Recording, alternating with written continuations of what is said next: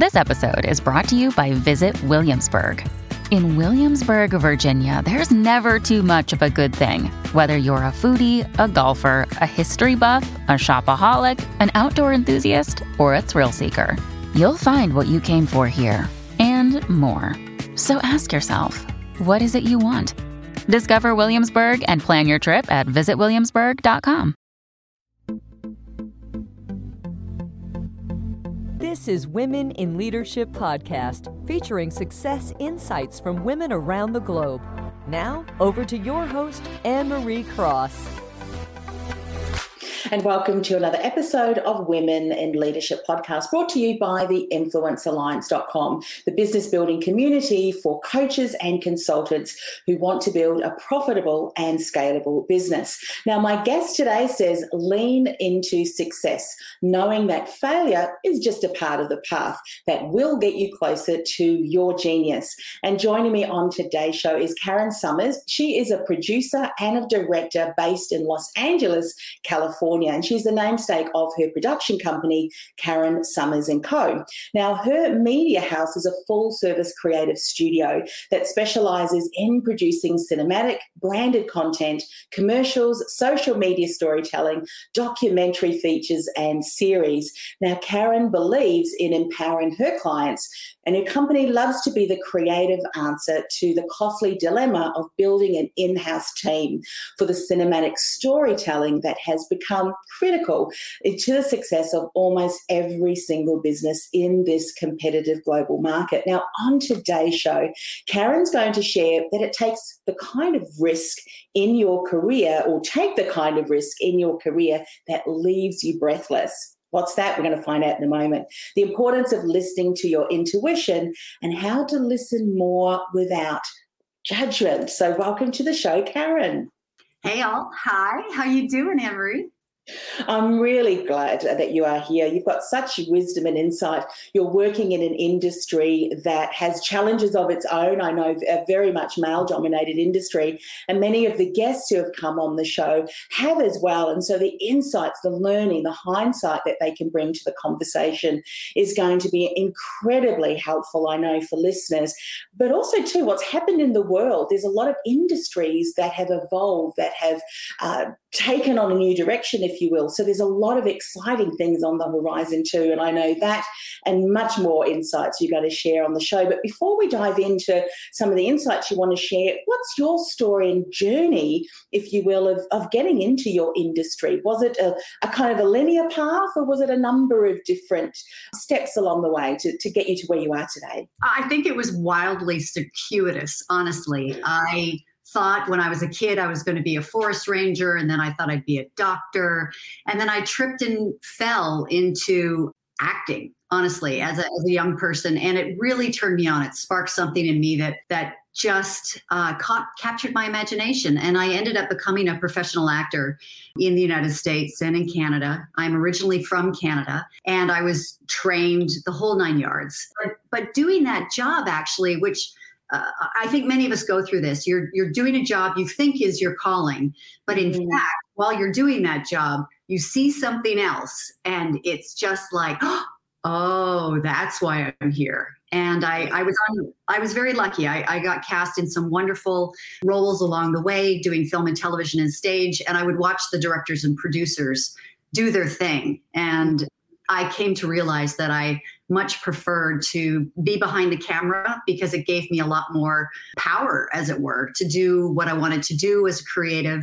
And I could eat. That was the other thing. I could actually eat something, because as an actor, you're always a little hangry, because you have to keep fairly slim for the lens. So the double whammy of wearing what I wanted to wear, eating whatever I wanted to eat, and being empowered as a woman in entertainment and being able to call my own shots was irresistible. Yeah. And, you know, as you're sharing that, I'm so sure many women may be in situations where they are experiencing that and seeing a vision, if you will, and having some incredible goals and reasons why. But there always needs to be that something else. And I'd love for you to perhaps unpack that really had you transition into that, make the decision and take the steps, because I'm sure there are a lot of learnings. It didn't just happen overnight. So what are some things that you can share around that, or how to then follow that dream despite the challenges, despite, the things that may come up. What did you learn? Well, it's all about baby steps, honestly, and the willingness just to jump off the cliff. If you can take the first big step, which is the willingness to jump off the cliff and to jump, and then consistently do those baby steps every day, it really is about the journey. It honestly is, no matter what your goal is. If you can enjoy your travels along the way and really dig into those baby steps, you meet the friends that you'll continue to work with along the way. And that's critical. People that want to do that big jump from being a production assistant to being a director, by all means, go and do that. But understand that there will be probably some catch up along the way with the things that you did miss, and that there is the grace of following those steps up the chain will afford you the luxury of becoming more of your own genius. There's that notion of the 10,000 hours. I'm not saying do 10,000 hours by any stretch, but it is in those steps that you're going to develop the life that you're envisioning, and being very clear about that on a daily basis. Yes, I love that. And, taking, as we said, you're going to speak into the kind of risks in your career that leave you breathless. What were some of the breathless moments for you? Honestly, I think it's a little bit, I think I experience these things every day. I'm always throwing myself into jobs that I know nothing about. And I do it because it's exciting, but I also do it because of curiosity. And I do want to learn along the way. So my vision back in the day was to ultimately become a filmmaker, even though I didn't go to filmmaking school.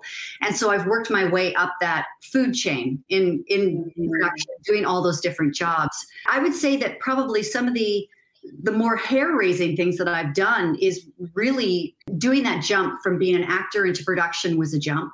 And I accomplished that by going up to the producer on a set. I was on a big shoot. I was the principal actor. And I went up to the lead producer and said, I'm really enjoying myself and this is great. We're almost done, but I would really like your job. What have I got to do to get your job? And she thought this was hilarious. And I said, no, I'm really serious. What have I got to do?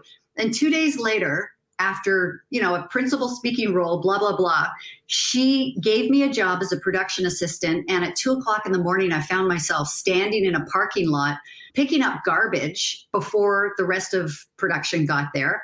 I remember looking up at the stars at 2 a.m. as I'm picking up this garbage thinking, this is my big break. I've completely made it. I'm in production. So it was a significant moment, but it was, and I didn't feel like it was a stupid thing. I really was very cognizant of my life suddenly shifting. And months I was line producing and production coordinating. And a year after that, I was in Los Angeles working. So it's kind of funny once you do that big first jump, what can happen. Yes. Yeah. Would you say, and I mean, I know we're kind of generalizing here, but being that you've done that and you've gone through the ranks, as you've said, and you've said that multiple times, do you think sometimes it's our unwillingness to do what needs to be done and to stick with it in some of those? Well, you were saying the first job that you were doing is picking up rubbish now or garbage, and someone might have thought, well, I actually want to be doing this, this and this. What's this garbage that I'm picking up? This is also too, I think, for some of the younger generation as well, but also as we're making a transition, be willing to do what it takes, even if that means picking up the garbage. Opportunity creates more opportunity. Yeah. So, I mean, keeping that in mind in a very, very competitive environment, I was hyper aware of the opportunities being a little slimmer for women. I was very aware of not blowing my first opportunity. So at least I could impress people with how well I picked up the garbage. And within a job or two, I was working for art department and I became a buyer and I started figuring out what jobs I liked. And that really is at the key of it. And if you can enjoy whatever menial task you might be assigned at that moment and make of it and do it really well, then you will be bumped up. I guarantee it, because there's so many people in the world that don't enjoy it, will let you go loudly as the boss. Now that I'm the boss, the people that I bump up are the people that make the best of it, because we're all in tough jobs. You've got to make the best of it. Yeah, one of the things that I noticed, and I'm really seeing, hearing a sense of this coming through, even in how you approach your work, that I'm sure that your experience, or the experience that people had of you on how you came to set, even when you were acting, that there was both an attitude and approach of one of contributing rather than, wanting to have it your way. So would you say that it was no problem for you if someone wanted you to do A, B, and C, you were happy to do that and you were contributing to the overall success of whatever they needed? That really seems to be an approach that I'm sensing is coming through, and just your style, yes? Yeah, I think it is. And I think holistically in the world with all of us, as I've made my way up the food chain now as a director, producer, CEO of a company, when I'm working with other leaders, when I'm working with people that are wildly accomplished and much smarter than I am, one of the first things that I'll say to them when we're in conversation is, how can I help you? How can I help with this dream that you're trying to accomplish? What can I do for you? Because that's not offered up very often. I have a lot of people asking me for help. And it's the ones that offer to help me in return, or just lead with, what can I do to help? Really stand out for me. And so I've really tried to take that on as a daily habit for myself, without taking on so much that you can't do your own job. It really is, because I'm the leader. When I'm on a set, my job is to allow my people to do their jobs, so that I can do mine. If I'm distracted with something that a producer should be doing, if I'm distracted with what a set decorator should be doing, et cetera, I won't be doing my job. And my job is really to lead and to push forward the vision, creative. So, I think it's tremendously important. In that instance, I'm helping other people by letting them do their job. And there are a lot of people that, will interfere with that process too, and hold them. And that's just another way of helping. But I do reach out to folks that are being kind to me, being helpful to me, or I just want to form a relationship with, and just ask them how I can help. What can I do? Yeah. It helps. And that just seems to be part of who you are and your approach. And I think that reciprocity, when you start to help people, it's just one of those things, I'm the same. If someone helps out or passes me a referral or something, I immediately think, well, how can I help them? And I think moving forward for what's been going on, that mindset and that approach is so very important. Not what can I get out of this, but really from that heart space of what can I do for you, because it's going to pay back in dividends. Now, we know that, and you said this, typically the industry that you're in is very male dominated. And one of the things that you've said is, it's important to listen to your intuition. And often, and again, I know I'm generalizing, but when you think of men and intuition, sometimes having those things are the two conversations, although I do know that it is changing. Yeah. So share a little bit more. Was that intuition something that you continue to use right throughout your entire career? Has it been significant in some of the decisions that have led to really great outcomes? Share a little bit more about this. I think intuition plays into every single thing I do every day, because you're going to be, if you take risks in your life, in your career, there are going to be so many times where you're just not going to be sure. On a conscious level, your logical brain will say to you, this is not a good idea. Like, you taking this risk means that you're putting this, and this at risk, and maybe that's not such a great idea. And yet in your heart, you have this feeling, I really must do this. There's no good reason for it, but I must do this. I met and married my first husband, who was a lovely man, a film critic, in Toronto when I was living there. And my intuition was, marry this man. If we decide, and if he asks, marry this man and move to the United States. It was very much based on my intuition. I didn't really want to go, but I knew that I needed to. And long story short, I'm so glad that I did. It was life-changing. So, but on a career level, particularly for creatives, when it comes to trusting your intuition, you're going to be surrounded by people that will question your decision-making quite often, whether it's the studio, because you have development folks that think that they understand a project better. They might not understand what you're saying as a creative in the moment. You're going to have line producers that will be telling you that costs too much. Really not a good idea. That's really too much risk. Or you're going to have also creative that will second guess what a change you might have made in something that affects production design, and then something that affects casting, et cetera, et cetera. And if you can keep the course and trust that intuition and be in it, be in the flow every day, it will pay off for you more than it won't. And you know, that's to do with risk, right? You have to be willing to move your life forward in a creative fashion and to go for the goals that you've been dreaming about since you were a kid, or since recently, since we've all started to get out of COVID.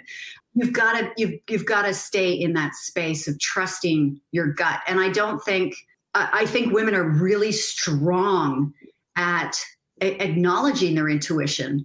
But I do think that it for many of us, it's taken a lot of practice to trust that intuition, because there's so many people around you that will tell you, you know, you're probably not right.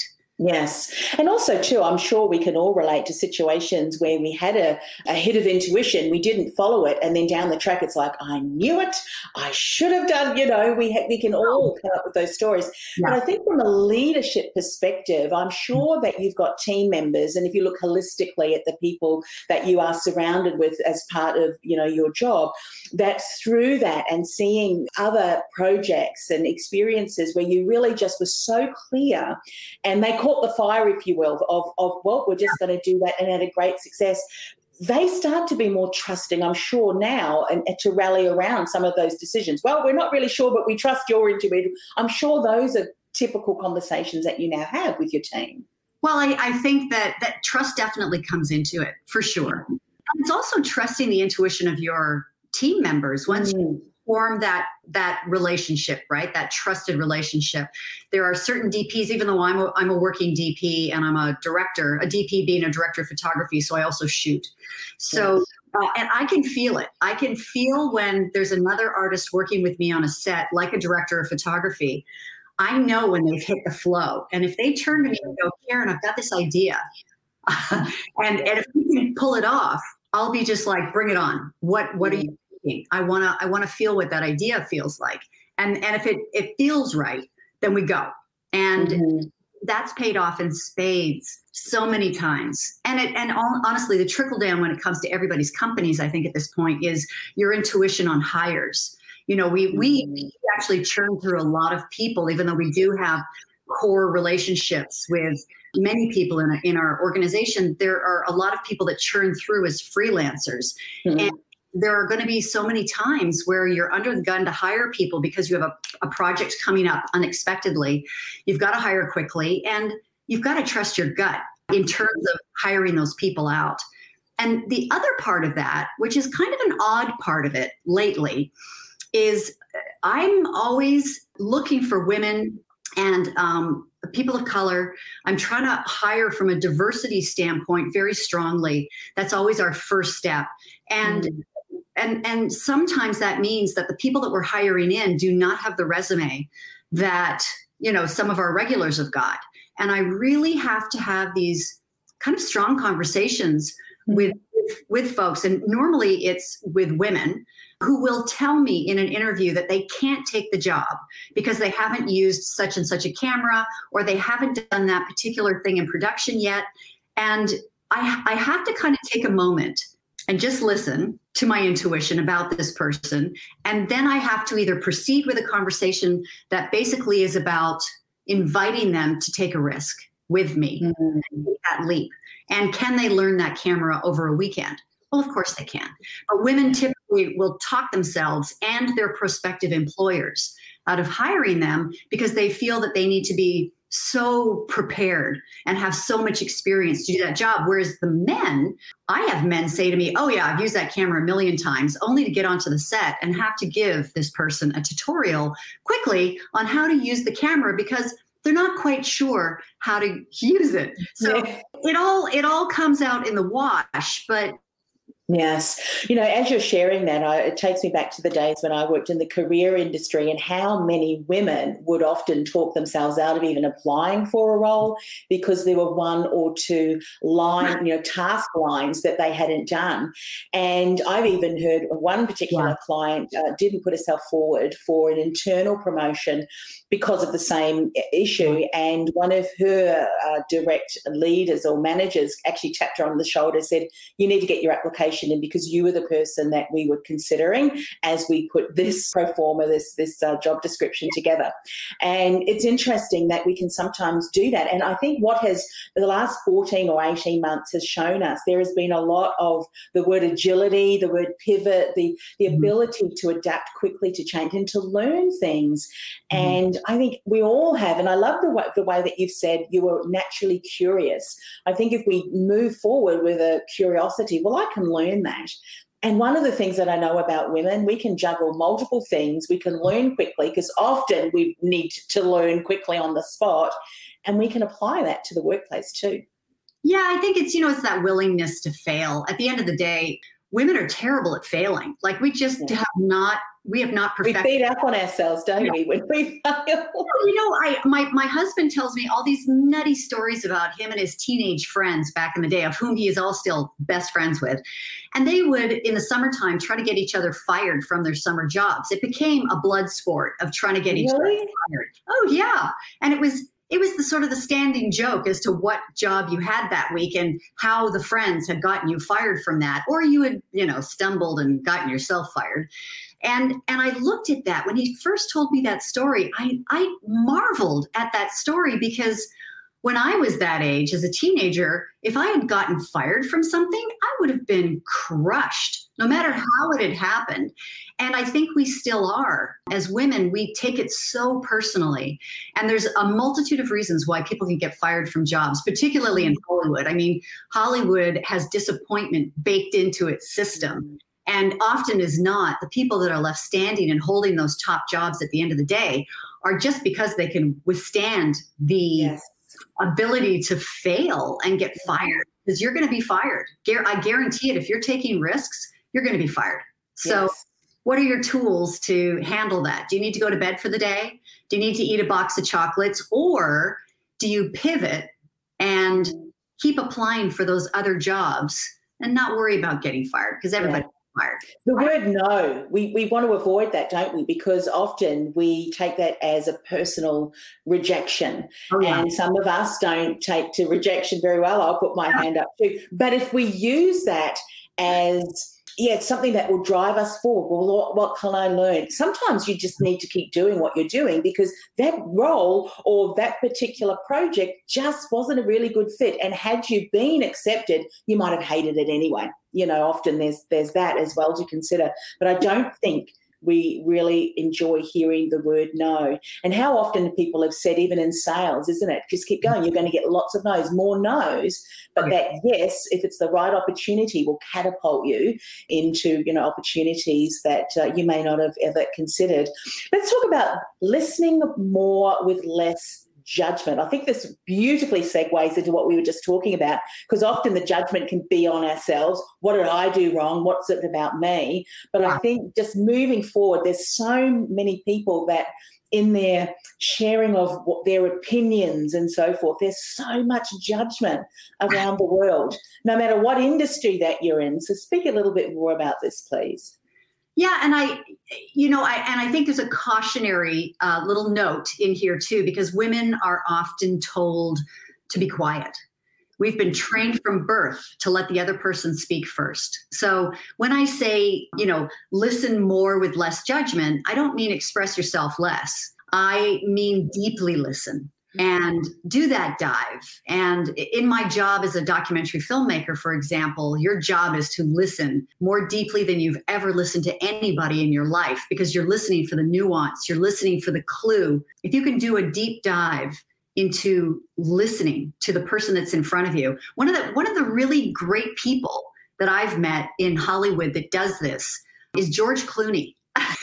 It sounds so funny, but when you're talking to George Clooney, it feels as though there's no one else in the room with you. And he has the ability to focus on you and deeply listen and respond in such a way that you really feel like not only has he heard you, but he recognizes your essence. He recognizes the thing that makes you special. And I think that is, if you can get to that point to recognize, no matter who's standing in front of you, to recognize that special thing that your intuition, you can feel it when you're standing in front of someone, really deeply listening. You know there's something magical about that person. And it's not necessarily your job to figure out what that is, but intuitively between two humans, like an electric circuit, you can see it in somebody else's eyes when they're really listening and they can really see you. So it's about seeing somebody truly. And you can do it very quickly. It doesn't have to be a long process. I love what you said, and I was going to say, but I thought, no, I better just keep my mouth closed, because I don't think I was born with that gene, although I do listen, because there is, and I often listen for what is the motive behind what that person has said. And when you can tap into that, or allow, as you said, through great questions to follow that conversation, you'll often get to, the crux of what's causing that reaction or response, or if it's work related, a way forward. But what's really important about this is often around a boardroom table or in a business meeting that we can feel that our voices are not being heard. And in actual fact, if there's so many, and I'm an introvert, so if there's a lot of people talking, I will not move forward and have my voice. I'll wait till it kind of calms down a little bit. However, having said that, if there is a particular conversation going and it's pushing my buttons, it's like a stand for, because I always say the intersection between what you're passionate about and what peeves you off is often your purpose and what you'll stand up for. Well, then, watch out. I might bring humor, or there is a segue into something that someone says. But there is always a way, and I think what you've just said, sometimes it's just being silent and knowing what to say, when to say it, using your intuition, but not saying something. I think that's really important. But share a little bit about, was that something that you found that you'd always had, or is that something that you've developed in you and honed in you? Because this is an area that I see so many women struggling with. Because what ends up happening is when they do speak, it's not done in a thoughtful way, if that's a term that I can use. It comes across more as, I hate to say it, well, she's just whinging or something like that. And so it's in our approach and how we bring that message forward and that topic forward that also matters too, yes? Yeah, it really is. And I think that just comes with age, honestly. I think I've had a leg up because I was a performer back in the day. So once you start to memorize other people's lines that they've written, it dawns on you as a human how important spoken word is. Yes.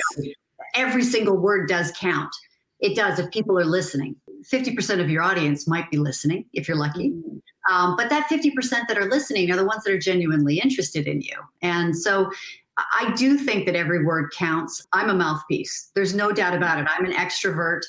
So I feel quite comfortable in a full room speaking my mind, but I'm also very cognizant of how I'm going to do that.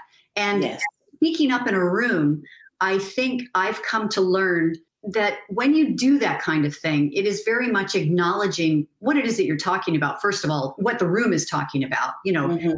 I've seen people stand up in very full rooms and suddenly it becomes a conversation about them. And it's just, it derails the whole situation. So if you are going to speak up, what can you do to help that situation? What can you do to forward the conversation? What can you do to contribute to, whatever that meeting is about? There's a way of contributing. And once you start looking at it through the lens of contributing in a positive fashion, your way of contributing in leadership is going to be to stop that meeting. We'll reconvene. Everyone's going to go, we're just going to take a little time out. We're going to reconvene in tomorrow or an hour when everyone's had time to cool off or when everyone's had time to do a little bit more research. And we're going to sit down again and start this conversation up. So I think that's part of it too. But I think that comes with time and experience. honestly. Yeah. As you're talking about, words are so important, and the approach, how we bring them forward. I'd love your thoughts on how important do you think it is in the delivery? There was a study that was done many, many years ago, and there are some debate in how accurate it is, the impact of communication, where they said the visual, the mannerisms are very important. And I think that was 58% or very high. Then there's the auditory, how we use our voice, the pause, the tonality, and so forth was, I think, 38, and then 7% words. But if you look at it through the context of, you may go somewhere to listen to a speaker because the topic they're speaking about is of interest, but the way that they deliver and speak about it is so distracting that you forget all about the fact that, you're here to listen, and it's like, oh, I wish they would stop. So would you say that there is importance also, and if this is an area that some women struggle with, in the delivery of that message, get some training and support around that? Oh, so yeah. Do you think that's important? I think it's critical, honestly. Like, don't walk to an acting coach. My sister in Vancouver has a nonprofit called 365 Give, and her name is Jacqueline Way. And Jackie's one of the top TEDx speakers in the world. She's got millions and millions and millions and millions of views for her TEDx talk. And she really struggled. She had not spoken in public like this, giving a TED talk, which is such a big deal. There's so much pressure on you. And she ended up getting an acting coach because she called me up and said, this is just a disaster. It's not working. Because she felt like a deer in the headlights. And because with TED Talks, they're a very specific beast. It's a filmed experience in front of a live audience. So you're serving two platforms in that case, because delivering to a live room is different than it is delivering to cameras. So it's a fine line. And so she definitely, I connected her to several acting coaches that she could choose from. And I think that when it comes to live presentations, less is more. When it comes to pacing, I think it's critical, because it is in the spaces that we as humans can ingest what's just been said. And it's in those spaces that I think humans can listen better. Their brains kind of reboot a little bit. They listen, they take it in, and they're like, oh, I'd like to hear more. But it is in those, and you can call it a dramatic pause, but it's for a lot of speakers, they just want to plow through. But pacing is really critical. And then I would also suggest that acting coaches can be critical as a media coach, because many of us now are on live webinars, we are on podcasts, we are in the media in many shapes and ways.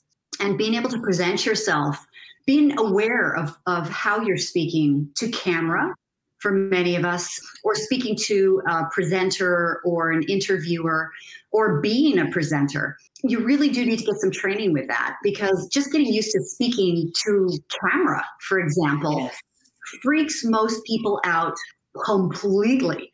Their brains just kind of fritz out, and they don't want to do it because it doesn't make sense to them.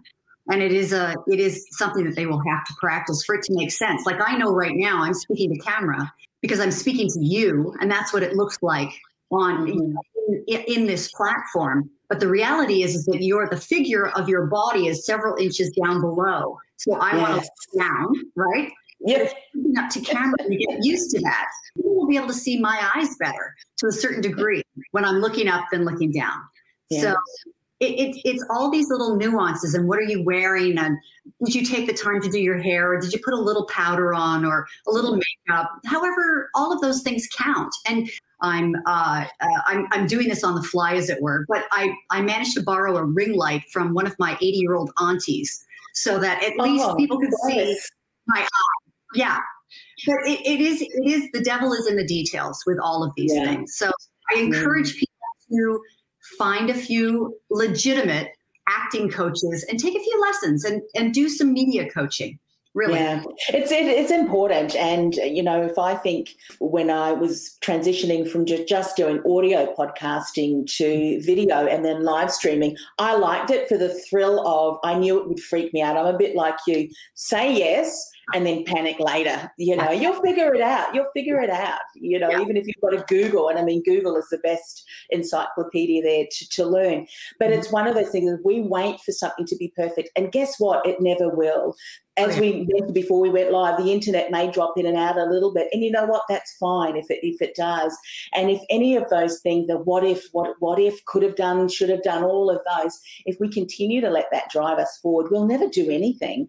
And each time it'll get a little bit better. I never rewatch any of my videos because I just think, why did I do that again? But you know what? Other people won't know that because that is just who I am. I think we are our worst critics. Yeah. I never used to listen to our podcast interviews with my co-host and he would often say, oh, the sound quality is shocking. What did you think of it? I said, I never listen because I don't like the sound of my own voice. And I said that, saying 3 times again. But just get over yourself is another thing that I often say to myself too, because by not getting out there, because we're waiting for something to be perfect, which, I mean, who determines what perfect is anyway?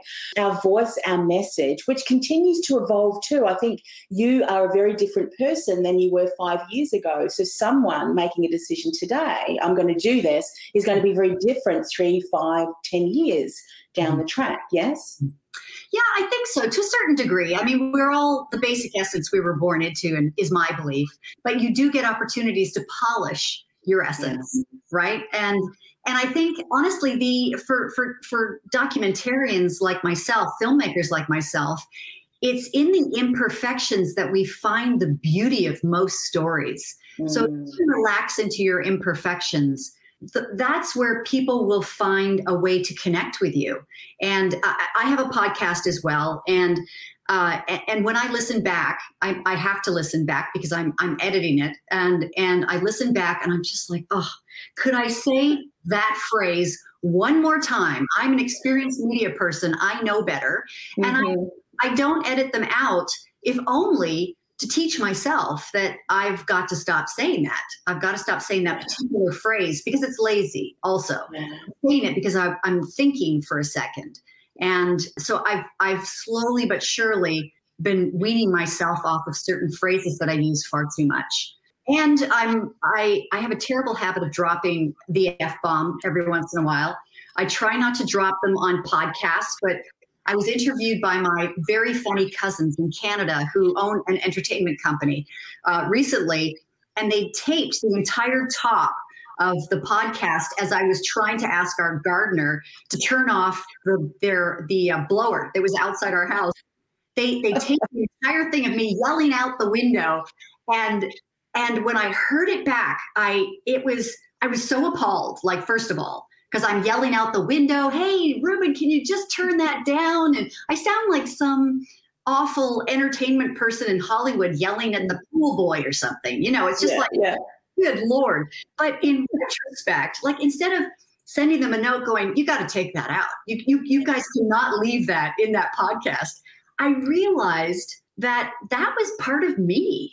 And then I sat down in the chair in the podcast and dropped the F-bomb because I was so frustrated with all the noise and the da-da-da-da-da. And the 2 boys laughed. My 2 hosts laughed so hard. And they said, oh, you're the first one to drop the F-bomb on this show. And again, I'm like, oh, could I have messed it up anymore? But in retrospect, it's that show on LinkedIn that gets me all the attention. I've had so many people send me notes going, this is the funniest thing I've ever heard. Yeah. So I think you have to be, and just learn along the way. I will try not to drop any bombs or yell at the gardener when someone else is recording.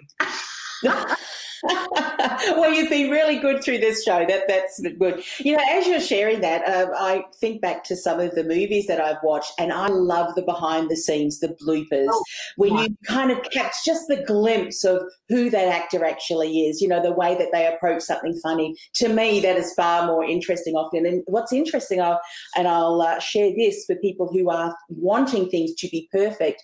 Edelman did a study, and they've continued to do a study every single year, and they have done for a number of decades, on what builds trust.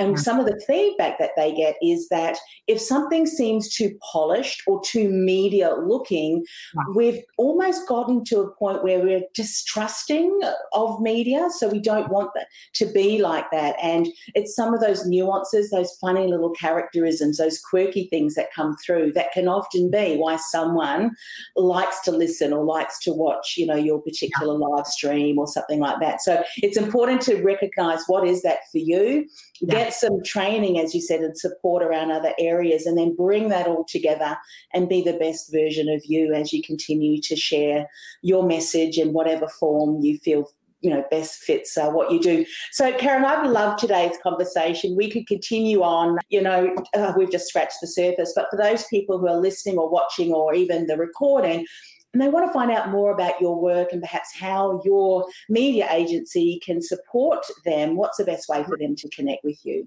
Well, they can go to my website. They can go to KarenSomers.com, and that's KarenSomers.com. And I also do, believe it or not, I do coaching. I am a certified coach, and I work with creatives. That's my little wheelhouse as a coach in terms of helping to accelerate development for creatives, or help them to pivot, or help them to figure out next steps, help them to become the entrepreneurs that they're dying to be. So that's another thing that I do and love it. And of course, the podcast. Please, everybody, come and listen to our podcast. And it's called Give Her a Microphone. And we feature women that are working and thriving in the entertainment business. And the two hosts are working and thriving in the entertainment business. So you can do any of those ways. Yeah, terrific. Well, look, thanks once again for coming on the show, and just love to have spoken with you today. And I know that it's certainly going to empower many people who listen and watch as well. So thanks once again. Thank you so much, Anne-Marie. This was so inspiring talking to you and hearing your thoughts. And I listened to your podcast. I am gobsmacked by the level of intelligence and wisdom that's communicated on your show. And I'm really grateful. And I'm so grateful to be a part of this. So thank you. This podcast is brought to you by theinfluencealliance.com. Want to influence real change with your message by becoming known as a trusted authority in your industry while building a sustainable and scalable business you love? Find out how by accessing our free podcast series at www.theinfluencealliance.com/podcast series. That's theinfluencealliance.com/podcast series.